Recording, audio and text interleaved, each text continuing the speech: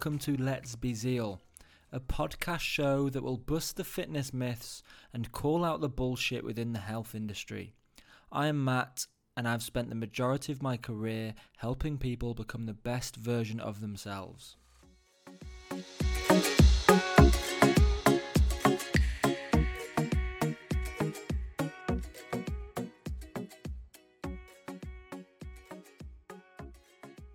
Hello and welcome to Let's Be Zeal, episode 3, Thick Thighs Save Lives, a podcast show that will address the 21st century bullshit that we as modern day consumers eat on an hourly basis. In this episode, I will explain my views on fat and why fat is just fat and should be nothing more than just fat. We all have it, it's normal, we all need it. Some people have more than others, some people have less than others, but ultimately, it's natural, it's normal. Together, let's change our mindset on fat. In today's episode, I will share my perspective and hopefully help someone who may struggle with the concept of fat.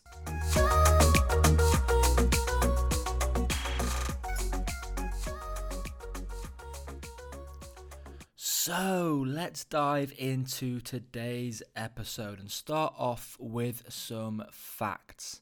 I'm going to give you the basic definitions, and by basic I mean very basic. I am in no means a doctor. I have a very basic knowledge of human biology through my undergraduate degree, my professional career and personal reading. If you do need medical knowledge with no marketing bullshit, seek advice from your GP. Not an Instagram influencer who sells coffee shakes that makes you shit like a dying dog. Now I've got that out of my system. Essentially, there are a few different forms of human fat, and we're not talking about fats that we find in foods, as I will save that for another episode. First, let's discuss adipose tissue, or subcutaneous adipose tissue. And this is the fat that lies underneath our skin, the jiggly bits, the love handles. Imagine this type of fat being the biological coat that keeps us warm in the winter and creates human shape when we're naked. We all have this type of fat, but like I said, we all have different amounts, and as always, we all need it. If a human was to have no subcutaneous adipose tissue, they would bruise like a flippin' peach. With that being said, they'd actually have zero energy to even move, and with that being said, they'd actually already be dead. This is how much we need fat in our life and in our body. Now, with a dash of common sense sauce, I'm not saying go and eat pizza, drink 10 pints, and binge watch Netflix all weekend, although that does sound amazing. Please invite me next time. Obviously, too much fat can and will cause fatal diseases. This episode today will hopefully shed some light and explain why we should be proud of our own bodies, why people-to-people comparison is absurd, and I'll chuck in some tips and tricks that you can help your mindset change when it comes to personal image, self-confidence, and overall health knowledge. Next to the stage, we have visceral fat, or visceral adipose tissue. Now imagine this being soft, bouncy, warm cushion for your vital organs. Our organs don't just hang on a bit of human string like a piñata. They lay peacefully in a bed of visceral adipose fat. So again, a common theme with this fat malarkey: we all have it, we all need it. The brain, the almighty brain, is around 60% fat, and it's the fattest organ in our body. If you are, however, involved with multi-level marketing selling supplements, then your brain is probably 60% air, but that's not my problem. Moving on then to bone marrow. So when people say, I'm just thick-boned, I guess they're sort of correct. Bone marrow fat makes up around 70% of the marrow volume, and the marrow in our bones is essential for things like producing blood cells. Then cholesterol, which was a hot topic a few years ago, but basically cholesterol has three main jobs. It forms part of the outer layer in every cell in your human body. Without getting too scientific, that is obviously very important. Cholesterol also helps with the production of vitamin D, a great vitamin to strengthen our teeth and bones. And cholesterol is also used to make stomach bile, which is the acidic, gloopy-like substance that you throw up after an empty stomach and too many tequila shots. So now let's discuss the term standardization, which I did refer in the last episode, but when talking about body fat percentage, apparently in today's day and age, we also have a standardization for the average person's body fat. As if it couldn't get any worse. We're now making people consider their body fat percentage and comparing it to average or normal levels, whatever that means. In the last episode, I explained why standardizations are wrong. They're too easy, and it's exactly the same here. We are too diverse to work off standardizations, but I guess they're made because it is easy to put a number next to something and expect people to work towards it with no real pathway. If they fall outside the expected group, they may be deemed abnormal, which is absolutely and utterly wrong. So now I've stopped ranting, let's get back to it. If you don't fall within the averages, please do not worry. We need to change our mindsets with the personal ambitions and goals, and this is where I think we need to stop comparing ourselves to others, or at least to the wrong people. I spoke about human diversity in my last episode, and I will refer to it again in this episode because it is so vital for personal development. We need to understand that we are all different. Person-to-person comparison is just absurd.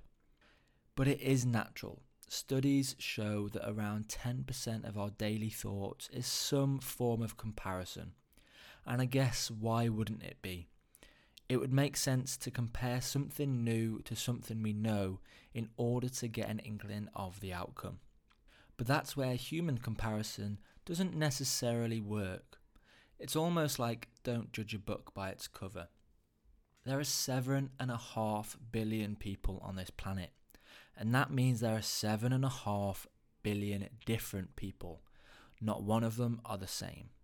From a quick Google, apparently we meet on average around 80,000 people in our lifetime. All I'm trying to do is put some perspective on how many people there are on this planet, and I think it's important to understand you are important. You know when people say the only person you should compare yourself to is you? Well, I think it's somewhat true, but also wrong for a number of reasons, and I'll explain fully why in a short while. First, we need to consider that when we're comparing something, we usually do it to find out which one is better. So for example, when we're buying insurance, we have websites that compare the insurances, they analyse the monthly costs, excess amounts, benefits, drawbacks, customer reviews. We compare insurances because we want the best for us. But the best insurance for me might not be the best insurance for you. So why do we compare ourselves to others? Is it to analyse our authority to see who is better? But then what category are we comparing? Good looks, hair length, financial income, charitable tendencies? Why do we tend to compare ourselves to people who are famous or people we have never met? What even defines the better human when being compared? We're not Pokemon or Match Attacks, we don't have stats on a card, and people don't collect us. Unfortunately, for some it's ingrained in our culture. Celebrities, influencers, sports people, and us mere mortals are comparing ourselves to them. Maybe for some personal gratification or to fit in, or to find some security in society. As he has big biceps, so I should, otherwise girls aren't going to like me. Or she has just had a nose job, so I need one because she's stunning and I'm not. I don't think anyone listening to this podcast now can say 100% they have never compared themselves to someone. Unfortunately, we all do it, and here is why. In 1954, cast your minds back to the great Leon Festinger, a psychologist who identified social comparison theory and explained that there are positives and negatives to these comparisons. This is why I think that the phrase compare yourself to only you is kind of bullshit. Festinger found a lot of significant positives when making comparisons. Firstly, when done correctly, we can compare ourselves to others for personal development. I compare myself to a handful of individuals who I admire their work, or I admire their philosophy, or because they've got a really cool job I see myself doing in the future. So I'm making these comparisons for my own motivation. If I was to put this theory and transfer it across to my professional career, I have worked for a professional football club and a private gym training the general public. In both settings, I have seen positive social comparison. Footballers in the youth team would compare themselves to the first team players, and the first team players would compare themselves to their teammates or their captain. Now, they wouldn't compare themselves with regards to, I need to play like him, as this isn't what sport's about. But they would compare their work ethics, they would compare professionalism, and overall, in the right environment, this would promote healthy competition and therefore increased motivation. In the private gym with the general public, I also saw social comparisons with very similar context. Any form of session that I coached, it was good to see individuals being motivated by others. If person A was to pick up a pair of heavy dumbbells, then person B next to them may feel more obliged to do the same. This is what Festinger is trying to refer to. He also explains that social comparisons can be negative, and I think this side can be very dangerous. The research suggests that sometimes when comparisons are made, the individuals who we deem are at top of the game are the ones that we use. If we are comparing our cooking skills, we tend to compare our skills to the best chef we know. When we are comparing our fitness, we compare it to the fittest person we know. Essentially, we're setting ourselves up to fail.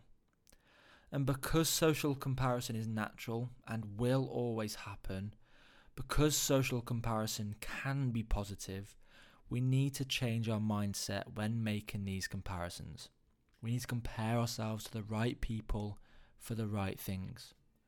I should never compare myself to Dwayne "The Rock" Johnson with regards to my muscle mass, because I know my goals aren't to be that hench. I know Mr. Johnson has a very strict regime that requires no biscuits and no weekend beers. But I should compare myself to Mr. Johnson when regarding his work ethics. He is very successful and obviously works very hard with everything he puts his mind to. So I hope this little snippet can widen your perspective when making social comparisons. I will refer back to this later on in the episode. So, just a little additional note, if you want a little 5-minute video on social comparisons, please go ahead and watch Matthew McConaughey's Oscar-winning speech. He gives a great perspective on social comparisons. It's 5 minutes, it's on YouTube, it's a really interesting video to go and watch, so please do. So, we are here to discuss fats, and fats are also a source of energy. There are micronutrients and macronutrients. Macronutrients are carbohydrates, proteins and fats, very commonly spoken about in the health and fitness industry. And it's because they essentially give us calories, which our body turns into energy. So if fat is an energy source, then why are fats deemed to be so bad? If calories are converted into energy, then why do we see people taking pictures of how many calories they've burnt at the end of a workout? We should train to get healthier, fitter, stronger. We should not care about calories burnt within a workout. And by care, I mean we shouldn't let this be the sole purpose as to why we work out. We should never walk into a gym and think today's session is to burn 300 calories, can't wait. As you may as well just not eat your midday snack, and that's job done, without even breaking a sweat in the gym. Personally, I hate workouts that rely on calorie counting, as ultimately the goals of a workout should be to develop and progress physiologically. And it's pretty hard to solely train your metabolism. We're not on this planet to be calorie burning machines, we're here to become the best version of ourselves. Moving on to the last section of this podcast, and before doing so, I would just like to thank all of the listeners so far that are still here with me. I really do appreciate every single one of you, and like I said, if I can help at least one person, I've done my job. The next section is a topic that I get asked about quite frequently, and it's something I think health professionals need to address more often. We as humans are really clever. I mean, we can fly to the moon, we can treat illnesses, we can use tools to fix a problem. But we cannot in no means decide where our body fat goes or disappears. If anyone tells you that they have a stomach flattening program, then call bullshit on them. If anyone is selling a booty guide, then maybe ask yourself, why the hell do you just want to train your booty? If anyone sells you a supplement that's scientifically proven to help you lose stomach fat, then you should run a mile, because they're probably part of a multi-level marketing cult who are finding loopholes to escape the criminal justice system. They don't care about your health, they care about your sort code and account number. Before we move on, I just need to remind everyone that this is my opinion, and people of course have the right to agree or disagree. Finally, social media, the big topic we are all interested in. In a world where we are connected to all four corners of the earth, and no, I don't think the world is flat, but in a world where I can send an email to Australia in a matter of seconds, we can also be so disconnected and become isolated. Social media can be a great place. Networking, family, friends, business opportunities. We all use social media to share our life in pictures, to share our professional CV, or to keep in touch with family that are expats in another country. It can also be a place where people receive hateful messages or share hateful messages. People can break the law through social media accounts, and I think personally the health and fitness industry is somewhat booming via the social media platforms. Like I said in my last episode, I know so many great personal trainers. I know so many medical doctors who share their holistic approaches to life. I know so many fantastic gyms who facilitate true promotion of health and fitness. But social media is hard to control. The products sold, the information presented, it's hard to control, and the word influence doesn't always mean good things. People can share information that is not necessarily true. People can sell products that do not necessarily work. And people can portray a life that is not real. We need to take social media with that dash of common sense sauce, which I have previously mentioned. It can be a great place when used in the right way. It can be a very dark place when misunderstood. So, why do thick thighs save lives? Well, straight away, the word thick is subjective. What I consider to be thick may not be what you consider to be thick. So appreciate yourself, appreciate your subjectiveness. Learn to love yourself, and when you find yourself being compared to others, take a minute. Analyze who you are comparing, what you are comparing for, and reevaluate the comparison. If it deems viable, do it. Feed the fire to your burning motivation. If not, let them be. They're not worth your stress. Change your mindset on comparisons. Do them to help yourself in the future. Change your mindset on fat. We all have it, we all need it, and train in the gym to progress physiologically. Don't become obsessed with calorie counting in your workouts. I hope you have enjoyed today's episode. Remember, if you feel like you want to, please leave a review, share this to your social media accounts, and email me with any questions at mattgwilt@icloud.com. Together, let's be Zeal. I'll catch you in the next episode.